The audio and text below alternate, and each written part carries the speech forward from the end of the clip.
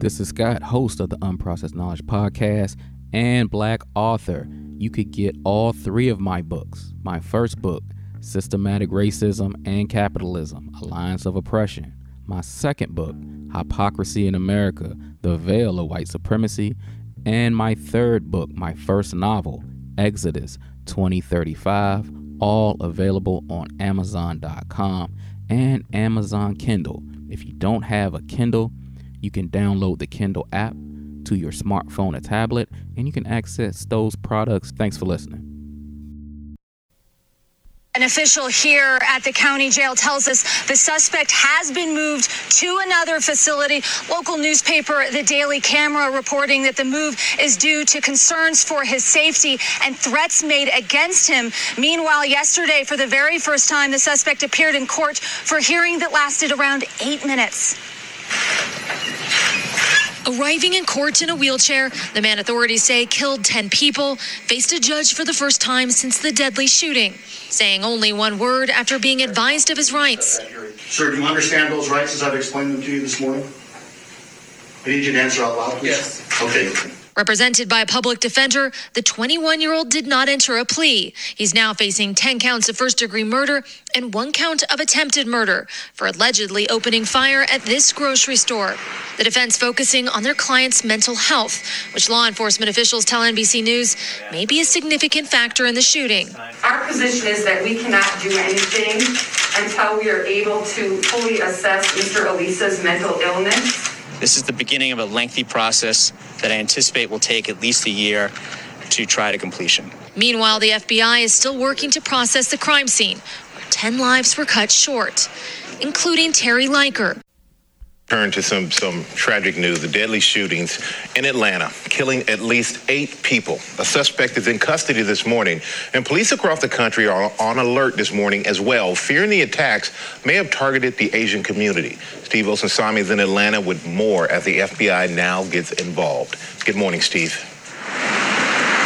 That's right, Michael. The FBI is working with local law enforcement here, investigating these shootings. And while it's not clear what led to these killings, it is impossible to ignore that these killings happened at Asian businesses like this one directly behind me in Atlanta, and that most of the victims were Asian women.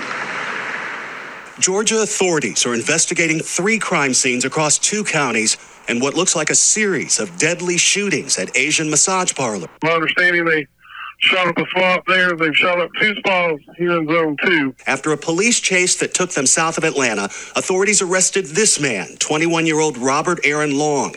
Police say he was seen on surveillance video outside the scene of the first shooting around 5 p.m. Tuesday at Young Asian Massage Parlor in a North Atlanta suburb. Moments after these pictures, police say he started gunning people down. We do not have a witness that actually is alive right now that can tell us who shot him. People were running for their lives. Police say that 2 Asian women, a white woman and a white man, were killed. They say a man who is Latino survived his wounds. His niece says he wasn't even at the business and was caught in the gunfire. He was coming out of the store beside the massage parlor and the other store beside it, and he was outside. Investigators say it is extremely likely that Long is the same gunman seen at 2 other shootings more than 30 miles away in northeast Atlanta. And they point to a black SUV seen on surveillance video. At these locations for allowing him to have an outlet for his addiction. Can you elaborate on that? Yeah, let me go into a little bit of detail. So the suspect did take responsibility for the shootings. He said that early on once we began the interviews with him. He claims that these, and as the chief said, this is still early, but he does claim that it was not racially motivated.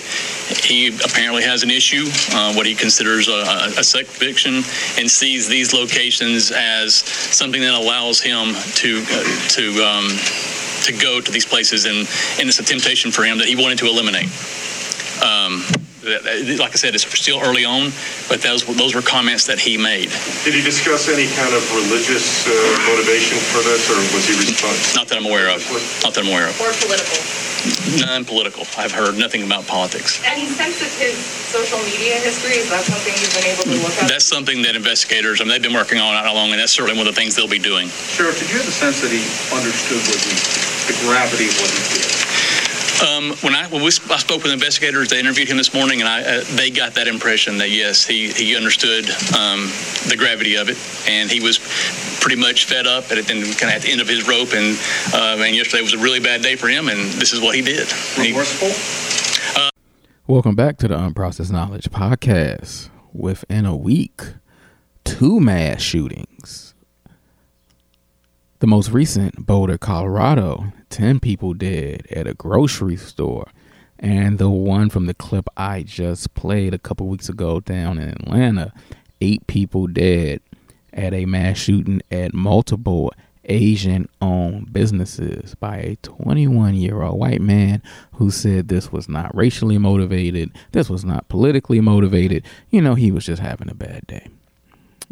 Woke up on the wrong side of the bed. We all been there. Was having a rough one.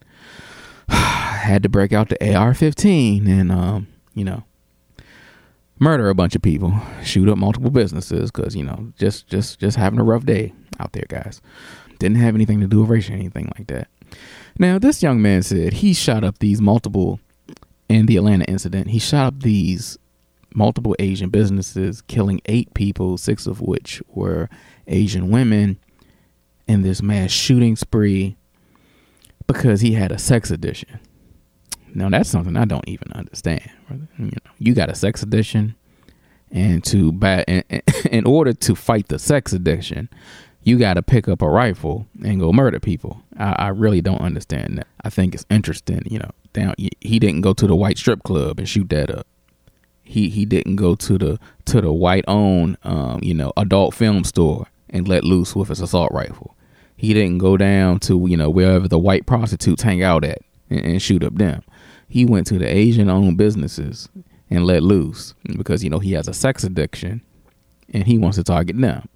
If he eliminates all the nail salons and all the massage parlors, then he'll be cured, which makes no sense at all. I will say that the national media is not talking about this as much as they are talking about what happened in Boulder, Colorado.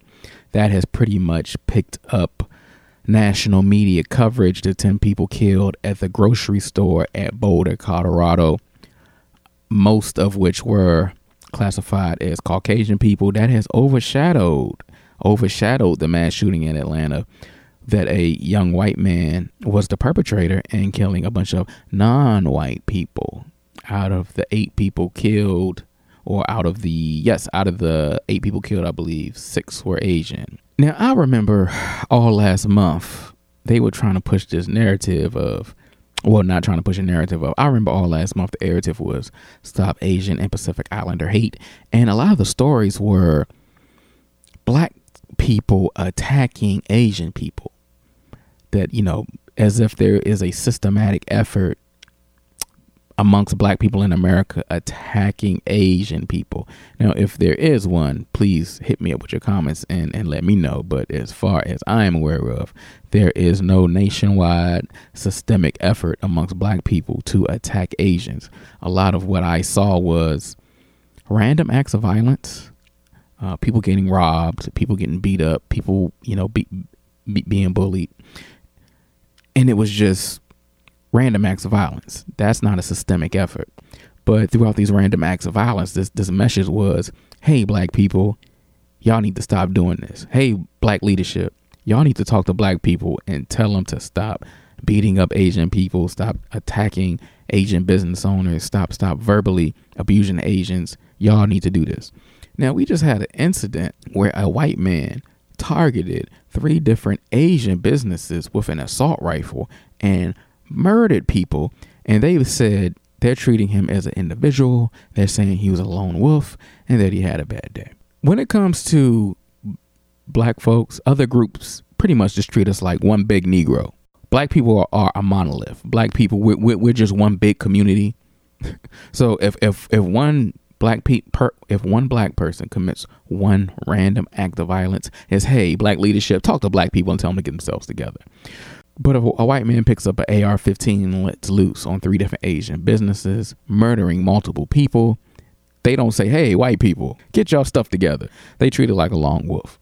There is only one systematic effort to oppress people, and that is systematic racism, white supremacy. Down in Georgia, they passed some new voting restrictions. Georgia's Republican Governor Brian Kemp on Thursday signed into law a sweeping elections bill that would impose new restrictions on voting in the state that helped Democrats win the White House and gain razor-thin control of the U.S. Senate. The legislation adds a new ID requirement for absentee ballots, limits ballot drop boxes, and makes it a misdemeanor crime to give food or drinks to voters waiting in long lines. What I'm worried about is how un-American this whole initiative is. It's sick. Democrats and voting rights activists say the bill is among the country's most damaging attempts to limit voting and say it's designed to reduce the influence of black voters. The Georgia legislation, which Republicans say would make voting more secure, is one of more than 250 bills Republicans have filed nationwide, proposing new voting limits since former President Donald Trump lost the 2020 election. Republicans have seized on Trump's unsubstantiated claims of election fraud to push for the restrictions. And on Thursday, President Joe Biden blasted these efforts as un-American. The Republican voters I know find this despicable. I mean, this is gigantic, what they're trying to do, and it cannot be sustained. The American Civil Liberties Union on Thursday denounced Georgia's legislation, bluntly calling it an anti-voter bill. All right, so back down in Georgia we go. Down in Georgia, the governor down there just passed some new voting restrictions that makes voting just a little bit tougher. They make ID laws a little bit tougher. On voting day, the cutoff time to vote, it will be at 5 p.m. It will be a misdemeanor crime to serve anybody in a line for voting to give them water or snacks or food. We all know for elderly people, it's very tough for them to stand in long lines for an extended period of time. So, they may need a snack. They may need some water. Basically, here's what happened. In the last presidential election, Georgia flipped from red to blue, which is the first time probably ever. Georgia has always been red, but it flipped from red to blue. So now what they're trying to do is, in order to combat that in the future, they're trying to pass stricter voting restrictions to try to discourage or deter or to prevent people in the so-called Democratic areas in Georgia from voting in order to keep Georgia red. That's really what this is all about. They want to prevent people in the liberal areas from voting, from being able to vote, make it uncomfortable for them to vote, make it difficult for them to vote. So they'll just say, to hell with it, I'm not going to vote. And that way Georgia can stay red again. That's really what this is all about. It's another Jim Crow tactic. It's basically, let's pass some legislation that will make it tougher for the niggers to make their voice heard in the great state of Georgia. President Biden also commented on the political use of the filibuster and whether or not he would use executive order to get rid of it. Now, this may be a term many people have heard before, but don't really know what it is. A filibuster is basically an informal term for any attempt to block or delay Senate action on a bill or other matter by debating it at length, by offering numerous political motions, or by any other means delaying or obstructing actions. So basically, when a bill is presented that opposing senators don't want passed, they have a unlimited time to debate it. So they'll just get up and debate and debate and debate and debate for hours and hours and hours just to delay the passing of the bill.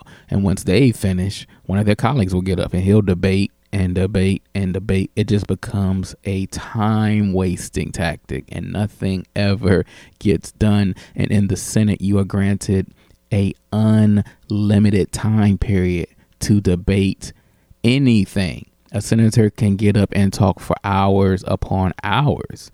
And actually, the longest filibuster in recorded history goes to Senator Strom Thurmond of South Carolina in 1957.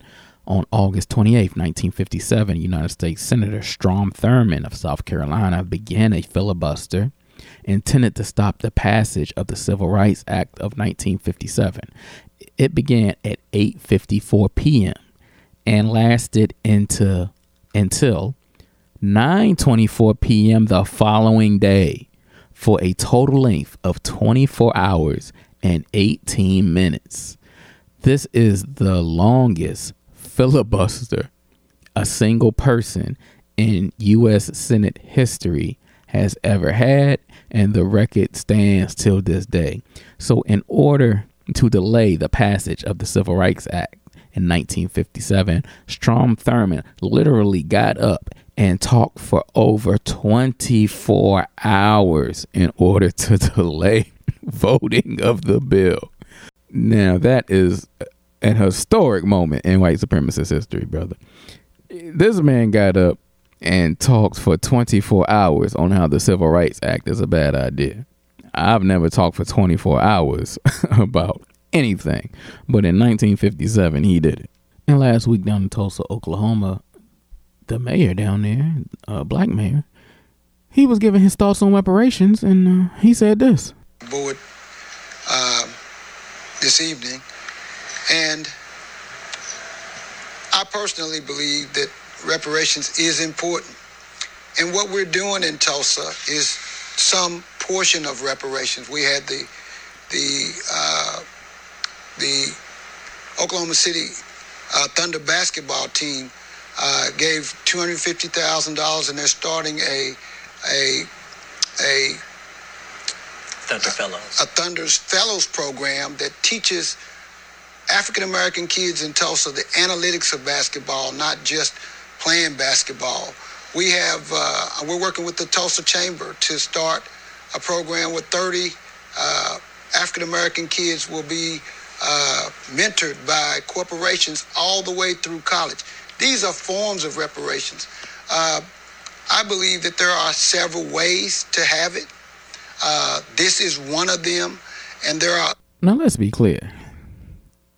If you think teaching black kids the analytics of basketball is reparations, drop me a comment, let me know. You can follow me on Instagram at unprocessed_knowledge. Reparations is money. The ancestors of black people who spent 245 years in bondage, forced into slave labor.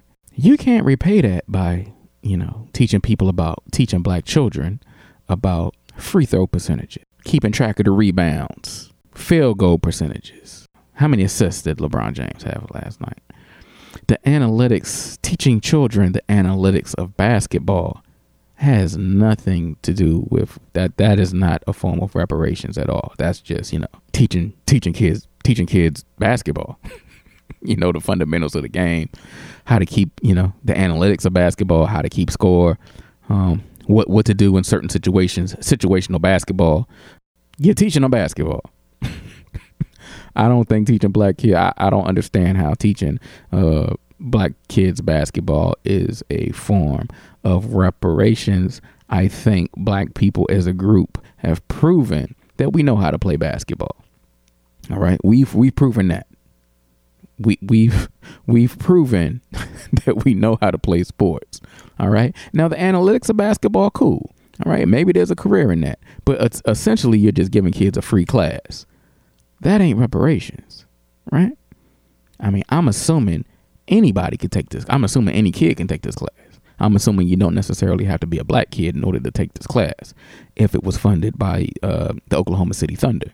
I'm assuming that white kids, Asian kids, Latino kids, Native American kids, Pacific Islander kids, all kids, no matter where you come from, no matter what you are, I'm assuming if you're interested in taking this class that's funded by the Oklahoma City Thunder, you can take it. But here's the thing.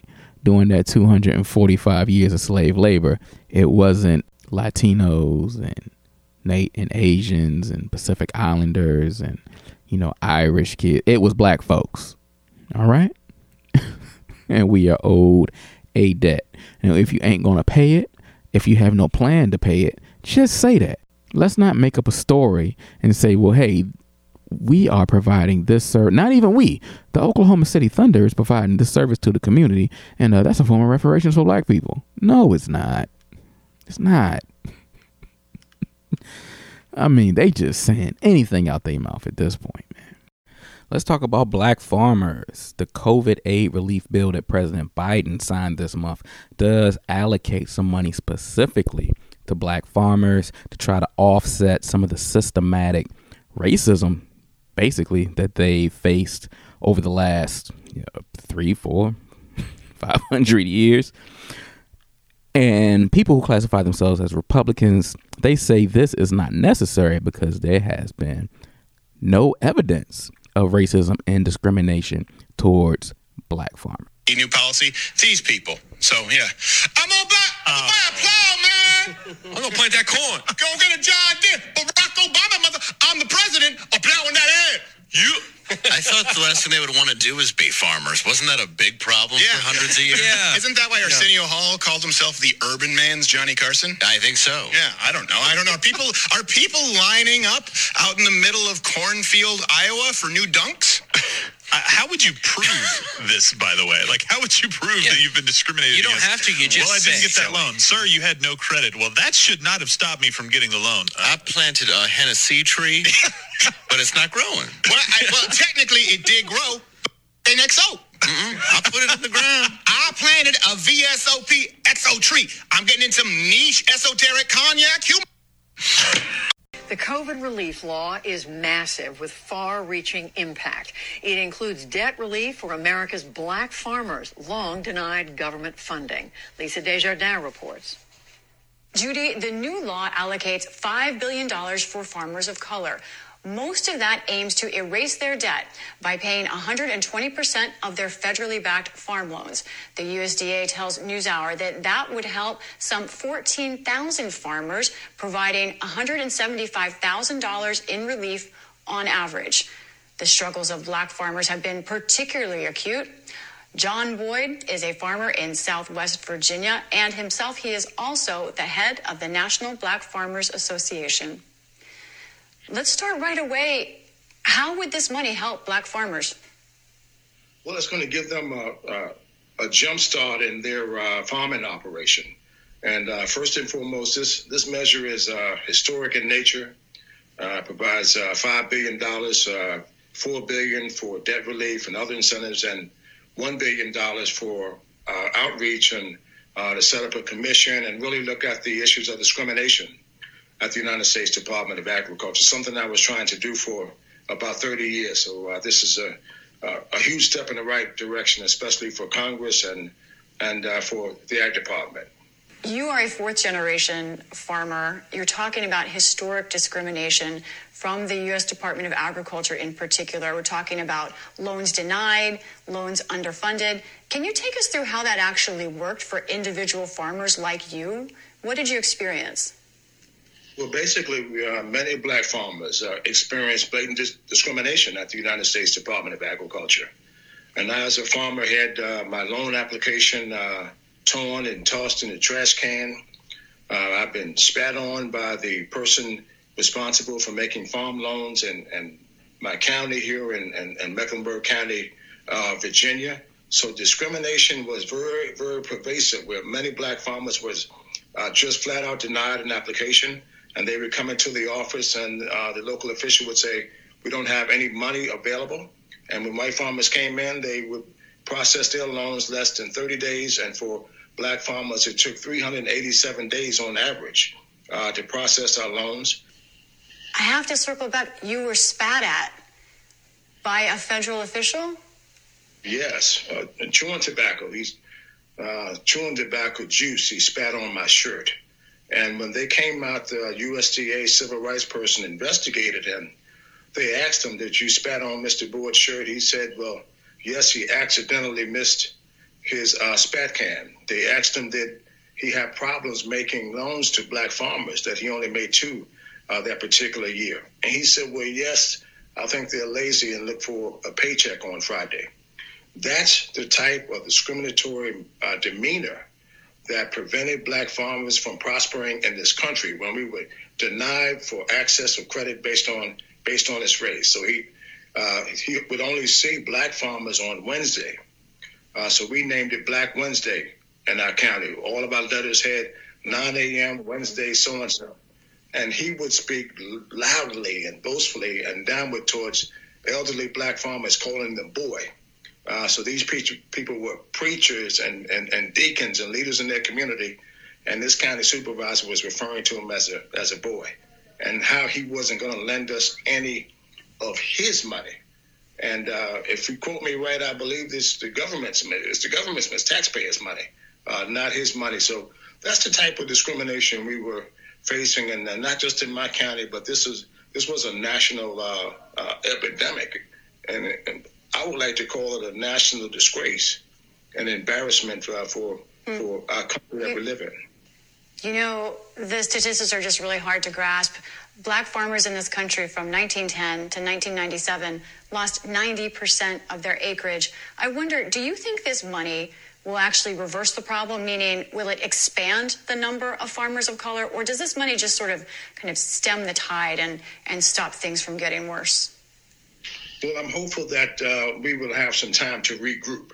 So if a farmer can have his debt removed or forgiven, that gives that farmer a little bit of time to look at his farming operation, revamp, regroup, and it also gives us an opportunity to stop some of the foreclosures that have been happening against black farmers. So we'll be able to keep more black farmers on the farm and also give them the opportunity to rebuild their farming operation. And that's what I've been after the whole time with my advocacy work. What do you say to white farmers who see this as reverse discrimination and they say they're struggling also? And I could hear somebody saying that. And, but $29 billion that went out under the previous administration, the Trump administration, black farmers and farmers of color virtually absent. Billions and billions of dollars in loans and subsidies and debt forgiveness. Black farmers have been left out of the equation for decades. What do you call that is my question to them. And why, when they hear about this discrimination, why didn't some of those farmers speak out and say, you know what, we do need to treat black farmers with dignity and respect? That's my question. And I'm not against them receiving the loans when the act of Mother Nature shows her beautiful face and floods and all of these things. We want the same thing. And if you were treating black farmers fairly and equally, we wouldn't need a special bill here in the year 2021. John Boyd, soybean farmer and president of the National Black Farmers Association. Thank you for joining. That first clip you heard, unfunny comedian turned into racist podcaster Steven Crowder, who has a all-white cast. You heard his take on the discrimination against black farmers. That second clip you heard, courtesy of NPR. Now think about everything that was said. During the Trump administration, $29 billion with a B was allocated towards farmers. Within the last 4 years, black farmers absent. All $29 billion went to white farmers. Now Biden, he in this COVID-19 relief bill, he allocated $5 billion towards black farmers, and now white farmers are calling foul. They are upset. They are calling it affirmative action. They're calling it reverse discrimination. They had no problem taking that $29 billion during the last presidential administration and leaving black farmers with nothing.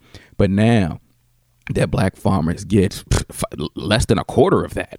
I mean, $5 billion allocated specifically for them to try to offset some of the discrimination and the systematic racism aimed towards them. Now they have an issue with it. As Steven Crowder said, how can you prove you were discriminated against? I mean, it happened so long ago. I mean, can you prove it?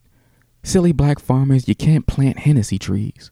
You can't grow Philly blunts. You can't grow, Timberland boots and Jordans. You're out there trying to plant Hennessy trees and reap the benefits of that, and it's not working. And now you're crying foul and say you need more money. Oh man, these silly black folks. The name of the game is black people are not supposed to get anything tangible. We can sit up and we can talk about how racism is bad. We could debate how discrimination may have set black people back. We can, have a study. We can have a survey. We can commission a group to, sit down and let's talk about it. But when it comes to people actually getting something tangible, that is not supposed to happen. And once again, this is not ignorance. This is not white people not knowing.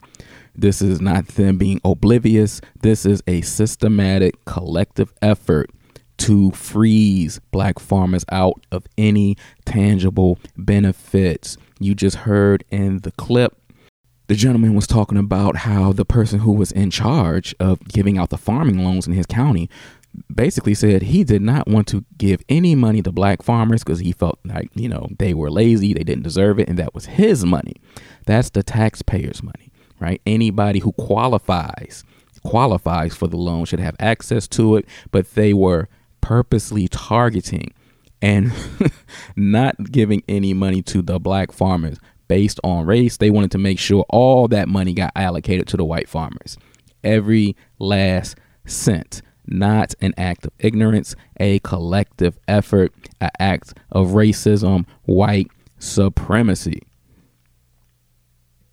This marks the 1-year anniversary of the quarantine, of the lockdown, of the coronavirus pandemic. It went by quick. Spring has sprung again here on the East Coast. It was 70 or 80 degrees and sunny today. It's going to be 80 degrees and sunny tomorrow. I hope to get out and enjoy some more of the nice weather as I did today. Got out today. I went for a jog, a nice little 3-mile jog. I usually do 7, but I'm a little rusty. A couple weeks ago, I sprained my calf muscle. I was diagnosed. I actually, went to see the doctor. I was diagnosed with a grade 2 calf sprain. So I'm just now starting to feel better. So I'm just now getting out there and testing it for the first time today. Held up pretty well. I'm excited to get back out and do some running outside. I'm just excited to go outside, period, to be honest with you. A year in lockdown, things have definitely changed. We're used to wearing masks at this point. But it's good to see some of the COVID restrictions in most of the country be partially lifted. Restaurants are starting to open back up again. Outdoor venues are starting to open them back up again. Not at 100% capacity, but no one wants to be robbed of a spring and a summer 2 years in a row. Right? I feel like I was robbed of my spring and my summer last year. I stayed around this time last year for about 3 straight months. I stayed in the house, not necessarily because necessarily because I had to. Everything was closed. There was nowhere to go.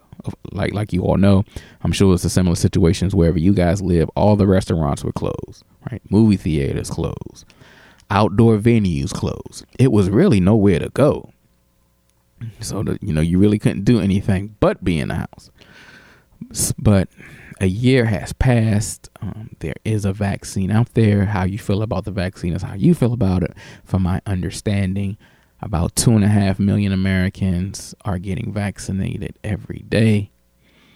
At this rate, I would say by the summertime, you would have at least a quarter of the country vaccinated. I don't know if that will lead to more of the country being opened up as far as schools, sporting events, outdoor events, people going to different festivals, various outside events, and just people feeling more comfortable about getting back outside in general. I know where I lived at, quite a few restaurants over the last year have closed. Right up the block from me, guys, 2 Starbucks closed. I am not a huge supporter of Starbucks. I do drink coffee, but I drink coffee at home. I have a Keurig. I don't even purchase the Starbucks K-Cups. All right. But I just noticed it's unusual. I've never seen Starbucks close down before, let alone 2 of them. So it's unusual to see a Starbucks close. They closed at least 4, maybe 5 restaurants that were there. They're gone now. We have a concert venue, maybe a 10-minute walk from here. Of course, that has been shut down. So I know a lot of businesses have been hurting. A lot of people have been hurting economically. I know the last round of stimulus checks hit last week. So a lot of people that were dependent on that stimulus money. It is my conjecture. I don't have inside information. This is not a fact. It is my belief that this last round of stimulus checks is just that. That's the last round. I don't think they're going to be giving any more stimulus packages to anybody, which leads me to suspect that they are pushing to open things up by the summertime. At least 50% capacity. People will have to wear masks, social distance, the whole nine, but at least places will be open. You will have some options if you want to go out and enjoy yourself. I think that will definitely go a long way into boosting the economy nationally, because they're just not going to give any more stimulus checks. That's over with. Really didn't have that much this week, guys. I really didn't have that much this week, guys. I don't have anything more that I want to cover. I will say this. You can check out the whole UNU network of podcasts. A Taste to Consider podcast. Separate the Two podcast. 3 Stars, 2 Bars podcast. Of course, this podcast. You can go back in the archives and you can check out the UNU podcast. That hasn't gone nowhere. Those episodes are still up. You can check out all those podcasts on iTunes, Spotify, Google Play. You can follow us all on social media. You can start by following me on Instagram at unprocessed_knowledge, and you can find everybody else through me, I'm sure. I want everybody to go out and enjoy themselves, enjoy some of this weather, get out the house, go for a walk, read a book. Reading is more important than watching television. If you want to support the show with some of that stimulus money, you can check out my work on Amazon.com. Hypocrisy in America, The Veil of White Supremacy, Systemic Racism and Capitalism, Alliance of Oppression, and my first novel, Exodus 2035. All 3 books available on Amazon.com. Go ahead. If you enjoy the show, if you enjoy what you see, what you hear, if you want to support the show further, go ahead and you can go to Amazon.com. You can check out my work, or you can hit up that Cash App at $UK_pod. That's it. I'm out of here. I said what I had to say. Adios. See you later. See you next time. You ain't got to go home, but you got to get up out of here. Next time, guys.